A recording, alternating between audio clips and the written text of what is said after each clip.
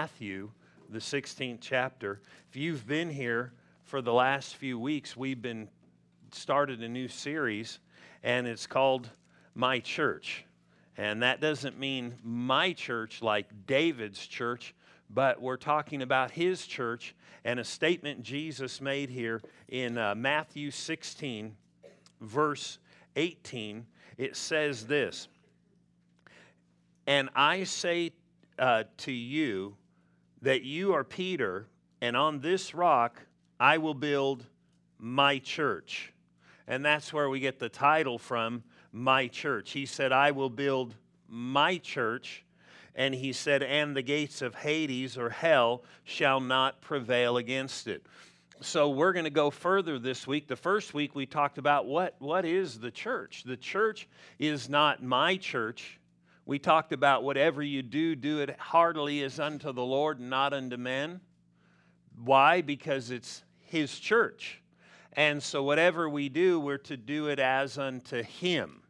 Amen? And we talked about this. What is His church? His church is not this building, but the church is the people that meet in the building. And last week we talked about how is God building His church? It's a good question, because you read a verse like this and you say, well, the Lord's building His church. Build it, Lord. And you think, I prayed, build it. Well, how did He build it? We talked about how He invested in the church, in these people, by putting gifts in everybody, and then some He gave certain giftings in that body to help equip the people so they could do the work of the ministry. And we looked at different verses, how that certain spiritual people who are leaders in the church are set, and we saw these verses, how they should be set to the defense of the gospel, so that there's a certain standard of truth that exists and doesn't diminish and go away, because we looked last week how that people were drawn away and certain truths actually stopped being in the church. If that happened when Paul was alive and Peter was alive, it could happen today. And then that question, well, why are churches different? Some of the reasons they're different is that very truth we talked about last week.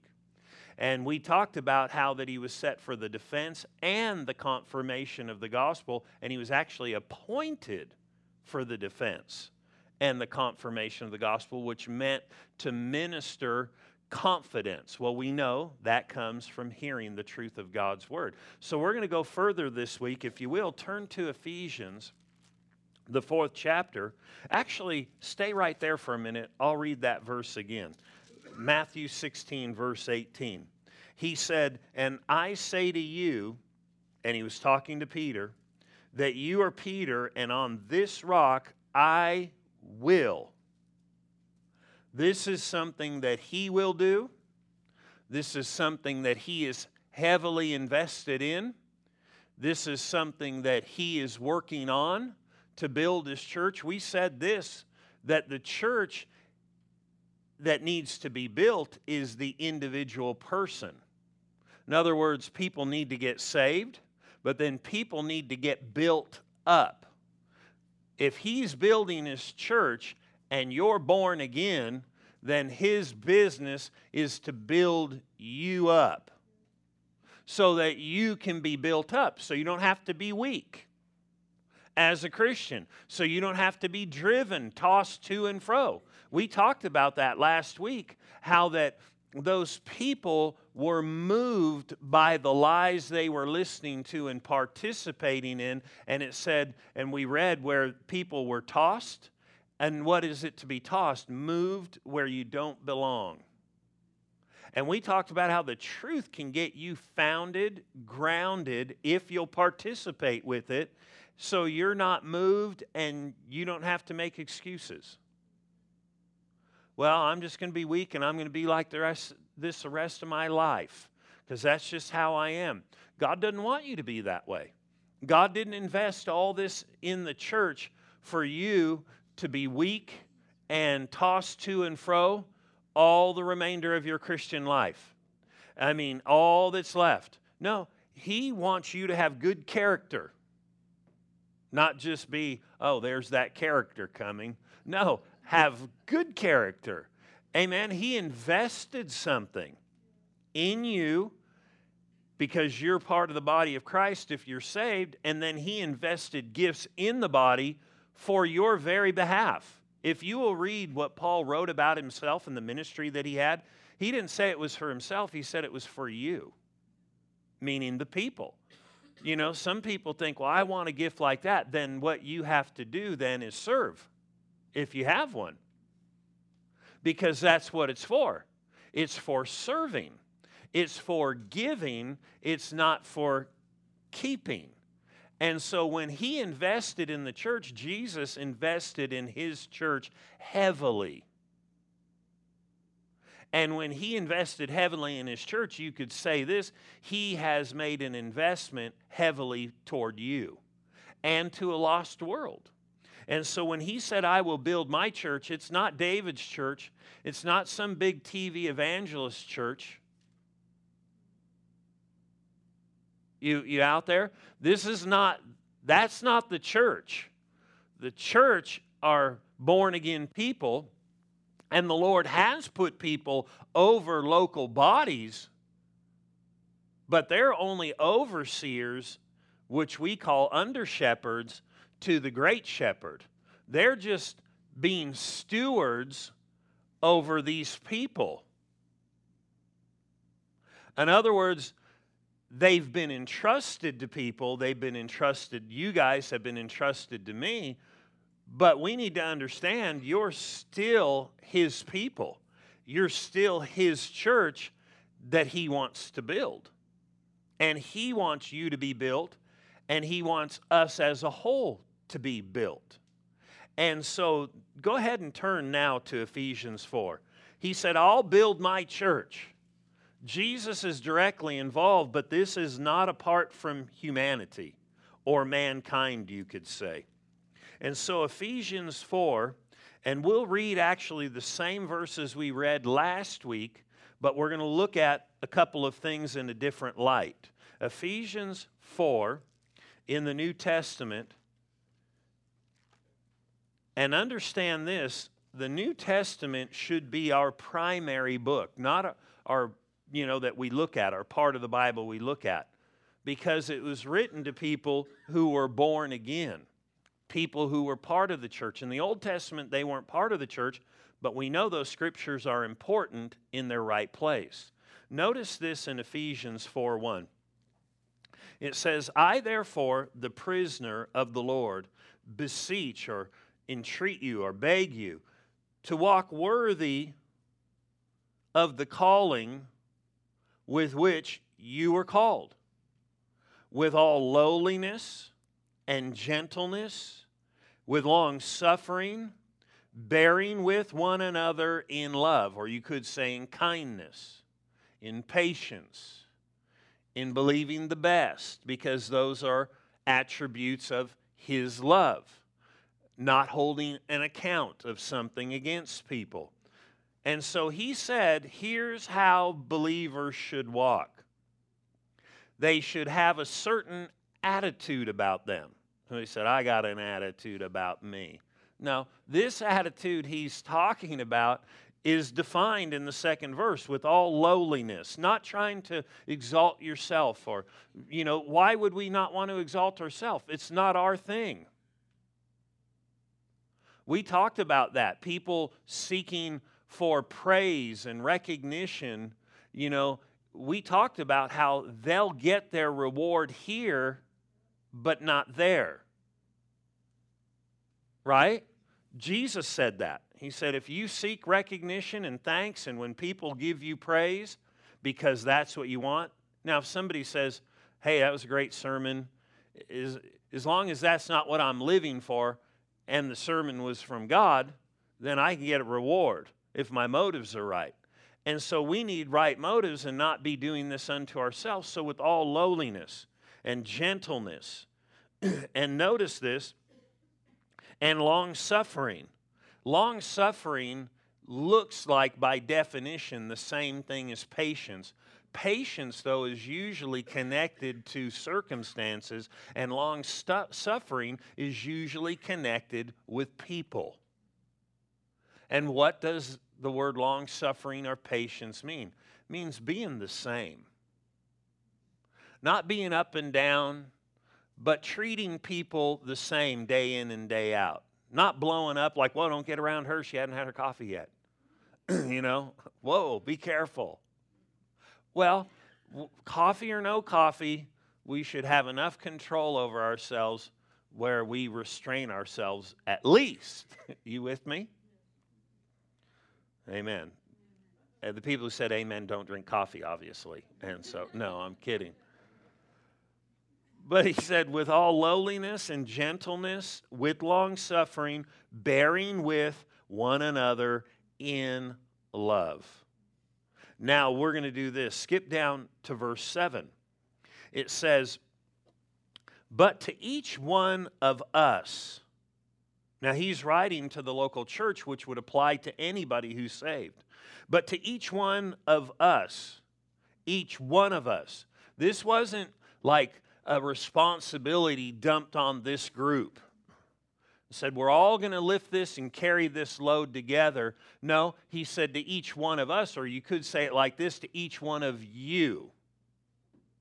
So it's not just one big thing right here, and we're going to move this mountain, and here we go. No, he's basically saying each one of you has something. To each one, notice this, to each one of us, grace or ability was given according to the measure of Christ's gift. God in Christ gave every person in the church a grace gifting according to the measure he chose. They vary from one person to the other, meaning the work that we're to do. And he gave each of us giftings, abilities that are from him. And notice this. He said, therefore, he says in verse 8, when he ascended on high, he led captivity captive, and he gave gifts to men. Now this that he descended, what does it mean but that he also first descended into the lower parts of the earth? He who descended is also he who ascended far above all heavens, that he might fill or fulfill all things. Verse 11, and he himself gave some to be apostles, some prophets, some evangelists, some pastors and teachers. Verse 12 goes on to say some things, and we'll look at that stuff in a minute. But if you notice, he said to everybody he gave these gifts. A gift. All. Verse 7 and 8. Everybody in the church. But then in verse 11 he said, but to some. Notice he said to all, and then he said, but to some. That's not all, that's some. And there's a reason for that.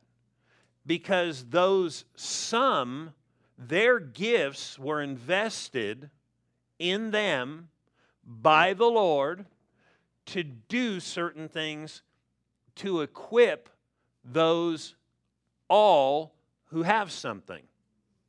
In other words, the some giftings were given for outward works, but also works in the church for the all who have something. Somebody says, well, I don't have something. You do if you're saved. You just may not know what it is. But you do. And we're going to look at this here as we move on. And so he said those some were given. Then he mentions what those some are. Notice it didn't say you get to choose. Oh, this is awesome teaching. I'm glad we're going over this. I'm wondering which one I'm going to choose. No, it didn't say you get to choose. He is building his church. He invests things in people, and people don't get to choose what they get. They just get to choose to obey. You with me? That's what we get to choose. We get to choose to obey. And anything you've got as you follow Him, will bring fulfillment. I said it will bring fulfillment to you. We said this the other day in prayer, where it says He's richly given us all things to enjoy. There are things in this world that we can enjoy, but I'll tell you what, there aren't a lot of things that fulfill, that just reach down inside and, so to speak, and bring fulfillment inside. Have you ever got done doing something that was really good and went, no, that was great, but it didn't connect spiritually? And so we need to understand He did give us those things to richly enjoy, but you're not going to find real fulfillment in life until you're just doing what the Lord said, doing what you know.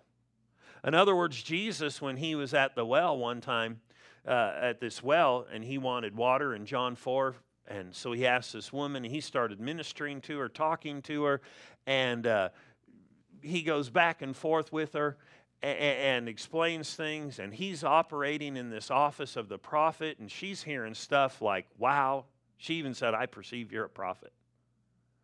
And then what happened was, she's there, well, Jesus is there, His disciples come back, and they had actually gone into town to get Him some food, and to get them some food. They went to KFC. And they brought back, a basket of chicken. I don't know if that's what it was. I don't think they had KFC back then. And so, anyway, they brought back whatever it was, and they went to give it to Jesus, and He said, I have meat to eat of that you don't know about. He was the one who sent Him to go get the food. And He said, I ate while you were gone. Wait a minute. You told us to go get some food, and then you ate while we were gone. What is this? He said, I have meat to eat of that you do not know. It wasn't that He didn't want them to know, or He would have just said, that's the end of the conversation. But He said, my meat or my fulfillment is to do the will of Him who sent me, and really to finish my course, to carry it out. There is fulfillment in doing His will. Hey, if He gave us richly all things to enjoy, haven't you ever eaten certain things and you just went, man, that was enjoyable? But I've been in services, I've been in times of prayer, times where I was witnessing to people, worshiping the Lord on my own, and I was hungry going in, but I carried out that act of whatever that was spiritually, and this will be familiar to most people who have walked with God for a little while. You get done and you're like, man, I'm not even hungry anymore. I'm like totally fulfilled. I mean, I'm satisfied. And you wonder, I was like, like they say, my stomach was rubbing against my backbone. I was hungry. I was that hungry. It was eating away at me. And then all of a sudden you're like, man, I'm fulfilled. People notice this who've served God any length of time. I mean, not that we're asking for a show of hands, but I guarantee you people have done that. And it's not like a cure-all for hunger. Like, oh, that'll be great. But I do wonder if there's another side to that too. Like some of the hunger people have for natural things won't be fulfilled by natural things. It'll only be fulfilled by doing certain spiritual things. It's just a thought. Serious. I know this in my own experience with God, walking with God years and years ago, and I pay attention to this. Years and years ago, I remember I was at home and I kind of felt like I should pray. I kind of knew I should pray, but I was kind of restless in my emotions, so I got up and thought, I'm going to go hang out with some friends and just talk to them, go hang out with them. And I can still remember this. This is a long time ago, driving my car, driving up this street, thinking, oh, they're going to be here, and realizing I was looking to go get fulfillment in this fellowship when I was not going to find it there. I was looking for natural fulfillment, natural fellowship fulfillment, and I was trying to fulfill what was only going to be fulfilled by my spiritual fellowship. And I remember I turned around my car and I went home and started praying. And I remembered after I had spent that time, I didn't feel like, man, I got to go hang out with those people like I'm lacking something. Though I did go, but it wasn't like I was trying to get something from them and trying to draw something from them. I had been fulfilled. I had eaten, so to speak. I had been satisfied, and now I wasn't looking to man to do anything, but what I was looking for, I actually had found in the Lord. But there was such a fine line between the natural and the spiritual, just like with that eating. People need to recognize God gave us stuff richly to enjoy, but He didn't give it to fulfill us. I mean, there are things that He has for us to do, and that is where you'll find that deep fulfillment. I mean, spending time with God, witnessing, I mean, all different kinds of things. You know, what do you mean witnessing? Telling people about the Lord. I started learning that when I was young in the Lord. And I thought, wow, this is wild what this does for you. Now, we don't want to be selfish, but at the same time, He set it up that way. He set it up that way. He set it up so when you do whatever He asks you to do, there's something that happens in you and brings a fullness. When the children of Israel wanted it their own way, they demanded a king like everybody else. We need a king. We need what we see what they've got, but He had called them to something else. And when they wanted it the way other people had it, and they didn't go after the spiritual thing, the Lord actually granted them their request and said, well, I'll give you a king just like everybody else has a king. But He said, but it will bring leanness to your soul. You know what leanness is? You know, we like that when it's a tenderloin steak. No fat or little fat. But when it's your own soul, we don't want it to be lean. We want it to be full. And doing God's will causes that. You won't find fulfillment. I mean, you know, you'll find enjoyment in things, but you won't really find fulfillment until you're really just going after it with God. You with me? And it's there to be had. And sometimes I wonder if we get drawn here and drawn there and don't recognize that maybe it's more a spiritual thing going on than just something natural. You with me? And so here in Ephesians, we're still here. We just kind of got a little sidetracked there. He gave gifts to men. But what's interesting, then He gave some to develop the body of Christ and to do works outside the body of Christ too, to develop those people. Notice this in verse 11. And He Himself gave some. Remember the verse before in verse 7 and 8? To each one. That's to everybody. Here, this is some. Some, everyone. You don't choose, He chose. That's why I said it's His rich investment in His body. He's the head. You're the body, the church, if you're born again. Some people, I wonder, does God love me? He totally does. He demonstrated it when Jesus died. Some people say, I wish I had faith in that. Well, if you put your faith in Jesus, you already put your faith in God's love toward you. Then He has invested heavily in you, then invested heavily in other people for you. He cares about you, and He is endeavoring to work on His body, which is the church, which is you, the born-again believer. You just have to participate. You have to be around certain giftings and, you know, be in church and do certain things, and that's our role. But He has heavily invested in His body, the church. He hasn't invested in me per se, but He has put an investment in me for other people.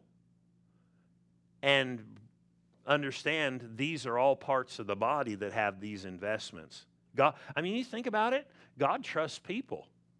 When Timothy, if you read the writings of Timothy, when Paul was talking, he talks about how he was formerly a certain type of person and way, and how God entrusted him and really counted him, he said these words, counted him faithful, putting him in the ministry. And this dude was jacked up.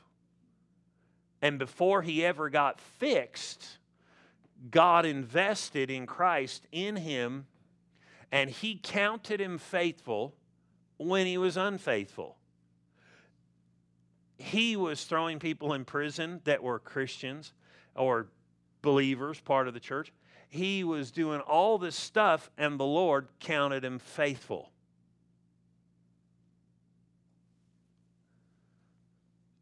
See, the Lord has faith in you. The Lord has faith in his people that they'll do what he commands them to do.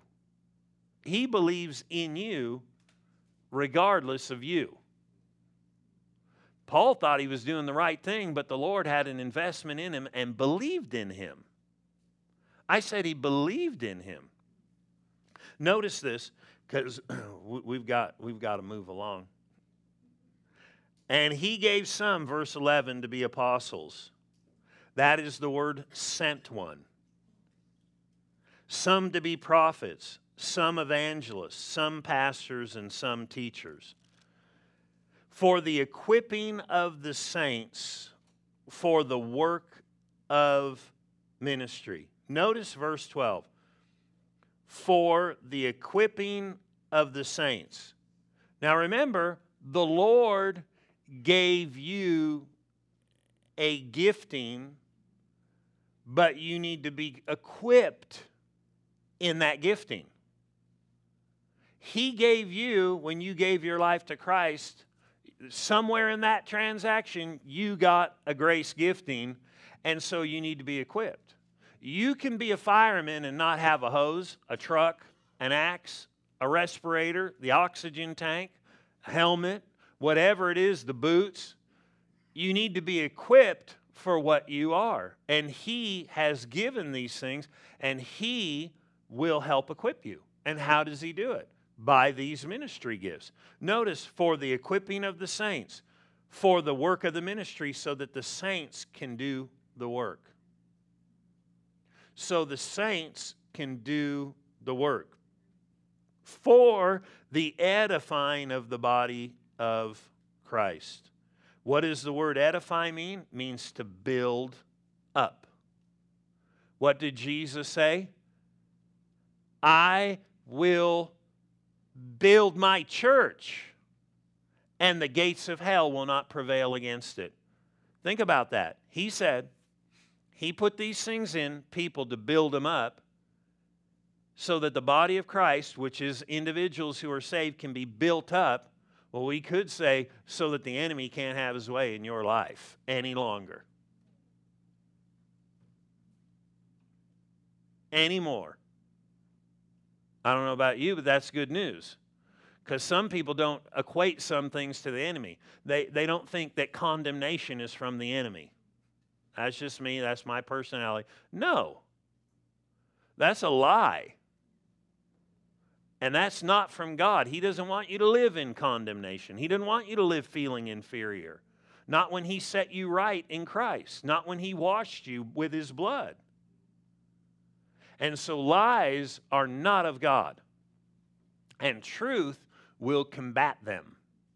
You with me? That's why we preach the truth. We preach Christ. Notice this verse 13. Till we all come in the unity of the faith and of the knowledge of the Son of God to a perfect man, or literally means a fully developed, mature man. To the measure of the stature of the fullness of Christ, that we should no longer be children tossed to and fro, carried about with every wind of doctrine, the trickery of men in cunning craftiness and deceitful plotting, but speaking the truth in love, may grow up in all things into him who is the head, even Christ. So we see here that these ministry gifts are given to develop you and to develop the body so it becomes a strong body, a strong church. That is God's will for you. Turn, if you will, and we're going to look at a couple of verses here before we close. I've heard this over the years, and when we're talking about this, people say things like this. Well, we know that everybody's got a gift, and they'll say things, but I don't know what my gift is, and I don't know what I'm supposed to do. And I know this, that if you don't know what you're supposed to do, then what you need to do is do what you know you're supposed to do first. And if you do what you know you're supposed to do first, you'll start to know other things. What is one gift that's been given to everybody? And if there is a gift that's been given to everybody, then it does need to be developed or explained so people can use this that they have. This is a universal gift to everybody. Notice this in Colossians 4:17. An interesting verse. Paul is writing. Remember, he is one who is called to develop saints. And so he said to this guy, or wrote a letter and told him to tell this guy. Notice this in verse 17. He said, say to Archippus, take heed or give attention to the ministry which you have received in the Lord. In other words, give attention to this ministry. This was a command from this person who was heavily invested of the Lord with a gift for people. And he told this person, give heed to this gift or this ministry that you have received in the Lord. And then he said, what was he supposed to do? What was he supposed to give attention to? He said, which you have received in the Lord, that you may fulfill it. Because God's given us all gifts, and we're all going to give an account for the gifts we have, whatever we've done with them in the body. So he said, give attention so that you can fulfill it. So that when we get there, he'll say, well done, good and faithful servant. What is a servant? One who serves or works.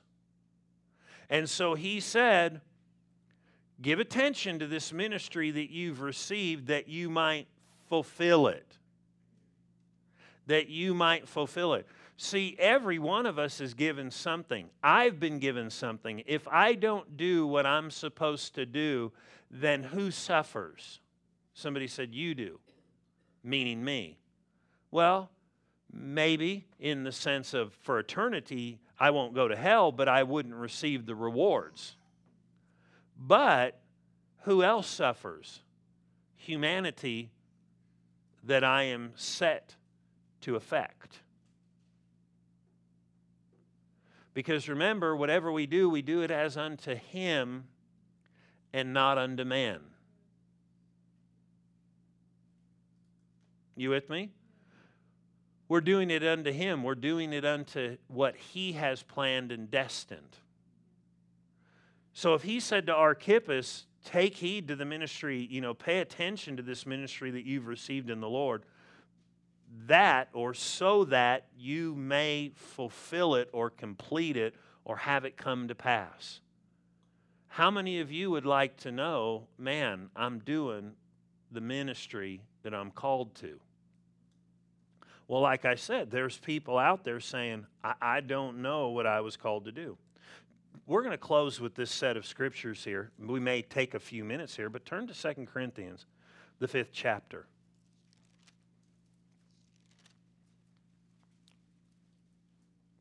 And we're going to begin reading here. We're going to read about 4 verses. But we're going to notice something here, that this is a ministry that is given to every believer. That includes me. That includes you if you're saved. You have this ministry. And if you don't know any other ministry, we know this ministry is to you. Period. It's to me. If you've given your life to Christ, it's to you. In other words, He put this in your hands, so to speak. Now, He didn't put it in your hands. He put it in you, but it's, so to speak, in your hands. In other words, this is something that's been given to you, and we're to fulfill this ministry. Remember, He's building His church, but notice His building of His church is directly connected to His people in the church. Directly connected to the people in His church. So though He's building His church, and we'll see here how He works through His people in the church. Now remember, to build the church is to build people up, but also people need to get saved. And that'll build the church broad, so to speak, and then it needs to grow up. Notice this in 2 Corinthians 5, and we're going to begin reading in the 18th verse. It says, now, all things are of God. Now, what's he talking about, these all things? He's talking about the person who has given his life to the Lord, that new things have come in him. He is a new creation in Christ. He's new. And so when he said, now, all things are of God, he's talking about this new creation, the person who's given their life to Christ. He said, now all things are of God, who has reconciled us to Himself through Jesus Christ, and has given to us the ministry of reconciliation. Let me read that again. Now all things are of God, who has reconciled us, or brought us back to Himself through Jesus Christ, and has given to us the ministry of reconciliation. What we're going to notice here in these next few verses as we read through them is there are two distinct things that are mentioned again and again and again. These two things are this. One, what God did in Christ for humanity. What God wants us to do, or what He wants to do us to affect humanity. Those are the two things that he mentions here. The one is what He did. The other is the ministry, like when He said to Archippus, take heed to the ministry you've received. Here is a ministry that we all need to understand. We should never say, I don't know what my ministry is. We should all know that at least this ministry is mine. I mean, you think about it. Why would God heavily invest this into everybody in His church? Because we have kids in the church that can reach people you cannot. You know, I mean, you're 40 years old. You don't get to go just walk out onto the playground, jump on the swing at the school and start swinging and talking to little kids. You can get in trouble for that. Right? You don't get to just go into some factory down the street and just walk into the warehouse and start talking to people. Now, if God directed you, you could. But on a daily basis, the person who works with them has the opportunity. The person who plays on the playground with the other kids, our kids in our children's church, get to swing on the swing, but they get to talk to their friends. Why? Because they have this gift too. No matter where you're at, there is a uniqueness about you. There's a uniqueness about you because you are the only one who fills your shoes. I mean, unless your little grandkid, or child steps in them, but that's only temporary. There's only one who fills your shoes, because there is a time you're not with someone else, so you are where someone else is not. In other words, even if a spouse is with you all the time, there's still places you go that they don't go. You still have opportunity they don't have. That's a fact. And so Christ has an investment in you for the edification of His body to do what? Get people to the Lord. Somebody said, well, I just don't know how to do that. Well, that's why we can work together if you bring them we can give the message. But you could also lead them to Him and then bring them so they can get built up. Notice this investment in humanity, even though it's the Lord building the church. And it's not just humanity, it's His people. Notice this. Now all things, verse 18, are of God, who has reconciled us or returned us to Himself through Jesus Christ, and has given to us the ministry of reconciliation. The message of coming back to God. Two things. What Christ did, what man is to do. Notice verse 19. That is, now he's going to explain these two things. That is, that God was in Christ reconciling the world to Himself, not imputing or holding and adding up their trespasses to them. And, this is the second part, has committed to us the word of reconciliation. Now here's an interesting thing. He takes it further here and says the ministry is actually a message. This ministry of reconciliation is a message. Have you ever heard this? Just live the life in front of them, and if you need to speak something, then speak it. Anybody ever heard that? That catchy phrase? It's out there. Here's the thing about that phrase that's wrong. It's not live it in front of them, and if you have to say something, say something. You haven't been committed this ministry and maybe say something and only live it. No, this ministry is directly connected to saying something. Living something is important, but saying something without them knowing they cannot be saved. So it's not just living it, it's saying it. It's telling.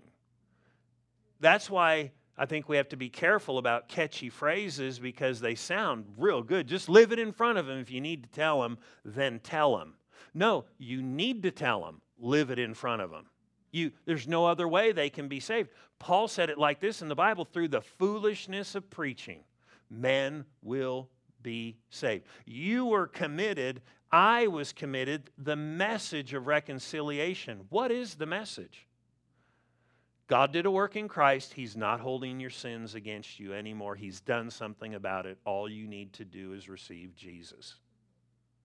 Because you ever hear people say, I don't know enough? That's all you need to know. Jesus already did something. God did something in Christ. He already paid for it. It's already taken care of. You just have to receive Him. That's it. And He'll change them. Notice this. Verse 20. He's committed to us the word of reconciliation. Verse 20 and 21. Now he's about to explain these two things, but one in each verse. Notice this. Verse 20. Now then, we are ambassadors for Christ. Now he's explaining our role. We are ambassadors for Christ. What is an ambassador? One sent from another land to do the deed of that kingdom or that country in a foreign land.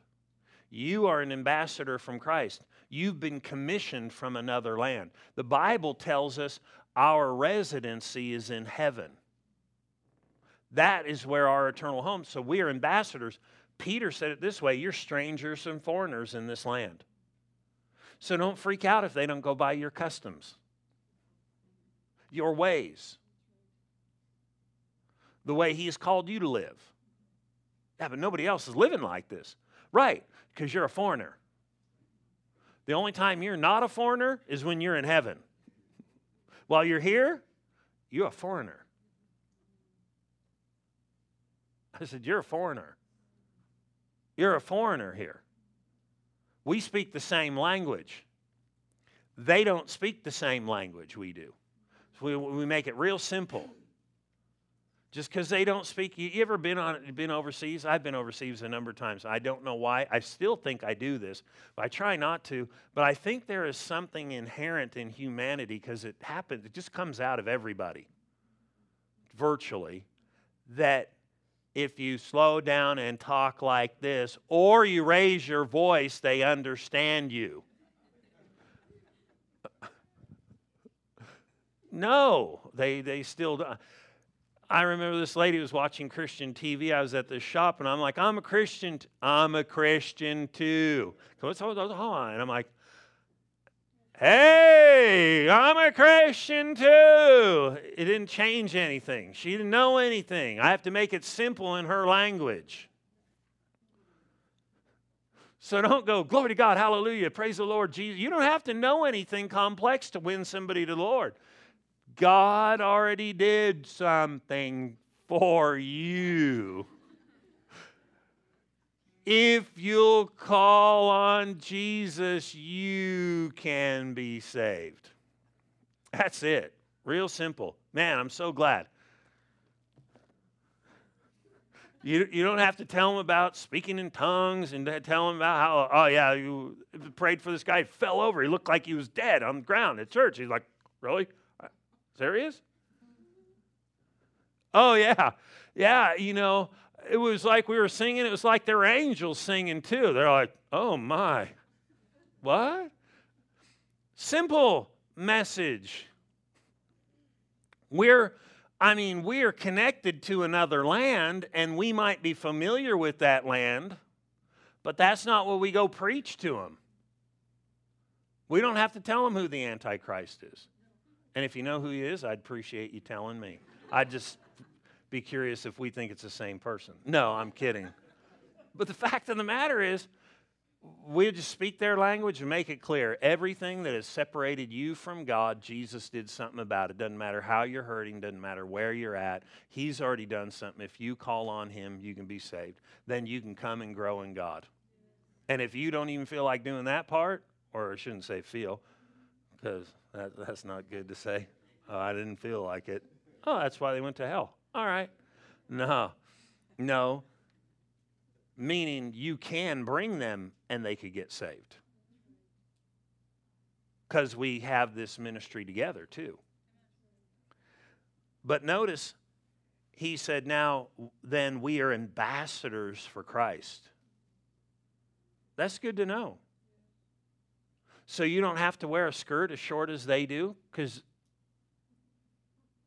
the land we come from has modesty, but I guarantee you the land we come from, people look good too, meaning they're taken care of and stuff like that.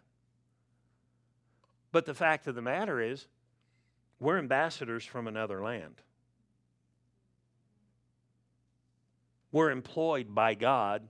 And he didn't just give you a job, he gave an investment in you. And then he makes this tremendous statement right here. This is a fact. This is God's word. This is a fact. As though God were pleading through us, we implore or beg you on Christ's behalf, be reconciled or return to God. In other words, you need to come to God. He's done something, and you're to plead that with people. But it's interesting, he just throws that little statement as though God were pleading through you. Remember, God did a work through Christ. Now he's doing a work through you. We'd all agree that the work he did in Christ was powerful. But what you need to do is if you'll witness to somebody, you'll find that all of a sudden, as you're witnessing, I found this over the years. When you talk to people, you'll start going, wow, that was powerful. That was awesome. And then you'll be saying stuff and you'll be like, whoa, I didn't even know I knew that. Why? Because this ministry is an investment from him, and he will plead through you. He'll work with you. Well, what exactly do you say? You just open your mouth. Now, don't go up to him and go, I'll hope my pastor said, open your mouth. He'll feel it. They might stick their finger in there and go, eh. No, you just start talking. As you get going, all of a sudden you'll recognize, man, I'm saying some pretty cool stuff. Don't get too impressed with yourself because it's not you. I'll just show you how this is done. No, this is God working through you, and you'll recognize him working through you. You will. And you'll get done and you'll think, wow, when I was saying this, it was like, whoa.